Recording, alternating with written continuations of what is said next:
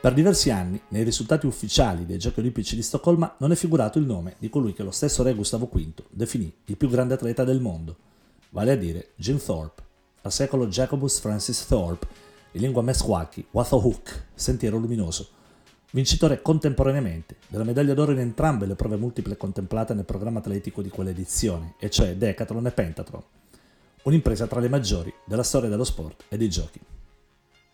Non solo per le sue gesta, ma anche per la sua storia personale, la figura di Thorpe è in assoluto una delle più avvincenti tra le numerose della storia dello sport, a cominciare già dalla sua origine. Nasce il 28 maggio 1888 in una capanna di legno sugli argini del fiume North Canadian, a pochi chilometri da Shawnee, in quello che è ancora un territorio nativo, che avrebbe successivamente preso il nome di Oklahoma. La famiglia di Thorpe è un vero crogiolo etnico, poiché la madre e il padre appartengono a due ceppi diversi di nativi, ma al tempo stesso hanno antenati francesi per parte di madre ed irlandesi per parte di padre. Dopo un'infanzia tribolata, i genitori lo iscrivono alla Carlisle High School in Pennsylvania, una delle poche scuole indiane a cui siano concessi scambi con le scuole bianche. E per uno spirito irrequieto come il suo, cresciuto nelle foreste correndo, tagliando legna e domando cavalli, l'incontro con lo sport è inevitabile. All'inizio sono soprattutto il baseball, il football ed il lacrosse, sport molto diffuso fra le popolazioni native, ad attrarlo. Ma dopo aver conosciuto Glenn Pop Warner, allenatore della squadra di atletica, decide un giorno, durante una pausa degli allenamenti di baseball, di provare, quasi per gioco ed ancora in tuta da ginnastica, a cimentarsi nel salto in alto, valicando al primo tentativo l'asticella posta a 1,75, risultato che in poco tempo viene elevato fino a 1,955 e giungendo, dopo i trials di qualificazione ai giochi, a battere anche due mostri sacri della specialità, quali Richards e Horan, il quale ha appena stabilito il record del mondo. Thorpe è particolarmente dotato per lo sport, non disdegna neppure basket, pallamano, sci di fondo, nuoto, ginnastica e canottaggio, e da quel momento l'atletica diviene una delle sue discipline predilette, riflettendo anche in quest'ambito l'atletismo che lo contraddistingue in generale nella pratica sportiva. Diventa così inevitabile il suo impiego anche nelle prove multiple, che vengono codificate per la prima volta a Stoccolma con l'introduzione appunto di decathlon e pentathlon, versione breve della prima, che in qualche modo intende richiamare l'antico pentathlon greco, ma esclusivamente nell'ambito atletico, senza cioè la prova finale di lotta che caratterizzava l'antica disciplina greca. Oltre alle due specialità polivalenti, Thorpe si qualifica sul campo anche per le gare singole di salto in alto e salto in lungo. Va ricordato che al momento della sua partecipazione ai giochi Thorpe è già considerato un campione in patria, grazie alle sue prodezze come giocatore di football. È il running back della squadra di Carlisle, che durante lo stesso 1912 conduce alla vittoria nei campionati nazionali dei college, segnando 25 touchdowns e 198 punti. Quell'anno Carlisle ottiene una vittoria per 27-6 sulla squadra dell'Accademia Militare degli Stati Uniti. In quella partita Thorpe segna un touchdown da 92 yards, annullato per un fallo. Si rifà prontamente nell'azione successiva, segnandone un altro da 97 yards. Il suo dominio nelle due competizioni del pentathlon e del decathlon è schiacciante.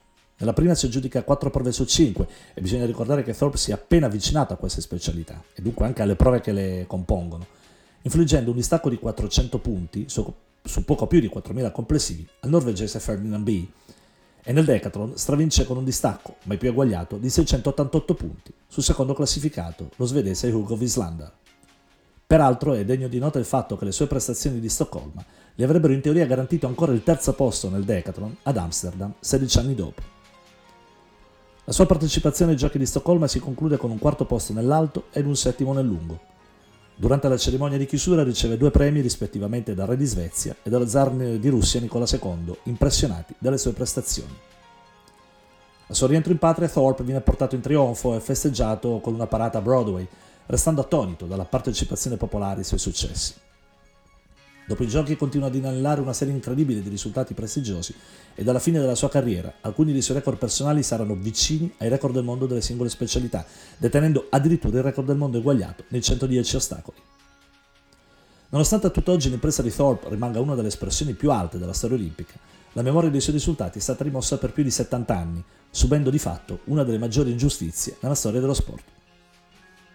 Accade che nel 1913 un giornalista sportivo, Roy Johnson, del Telegram di Worcester, guardando una fotografia che ritrae alcuni giocatori di baseball del Fayetteville durante una battuta di caccia, riconosce tra questi anche Thorpe. In effetti, nel 1909 Jim aveva accettato un ingaggio con le squadre del Rocky Mount ed appunto del Fayetteville per dei compensi variabili tra i 60 e i $100 mensili. Come è noto, lo spirito olimpico delle origini muove dall'idea della pratica sportiva come esclusivamente dilettantistica. E proprio nel 1912, tra l'altro, il CIO provvede a stabilire regole dettagliate ed ancora più severe per definire lo status di dilettante, ribadendo in particolare che gli atleti che ricevono premi denaro, che in precedenza hanno gareggiato contro professionisti, non sono da considerare dilettanti e quindi non possono partecipare ai Giochi Olimpici. In tale contesto, quindi, la scoperta del coinvolgimento professionistico di Thorpe, alla luce del suo ruolo di protagonista assoluto dei Giochi di Stoccolma, crea evidentemente un grande scalpore che costringe il CIO e la AAU, la Federazione Statunitense di Atletica, ad un intervento esemplare.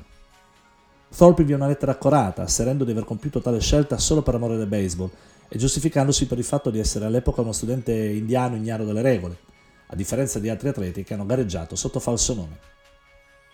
Anche il rettore della Carlisle invia una supplica alla AAU, ma è tutto inutile. Il CIO decide di privare l'atleta delle 2 medaglie d'oro, attribuendole ai secondi classificati.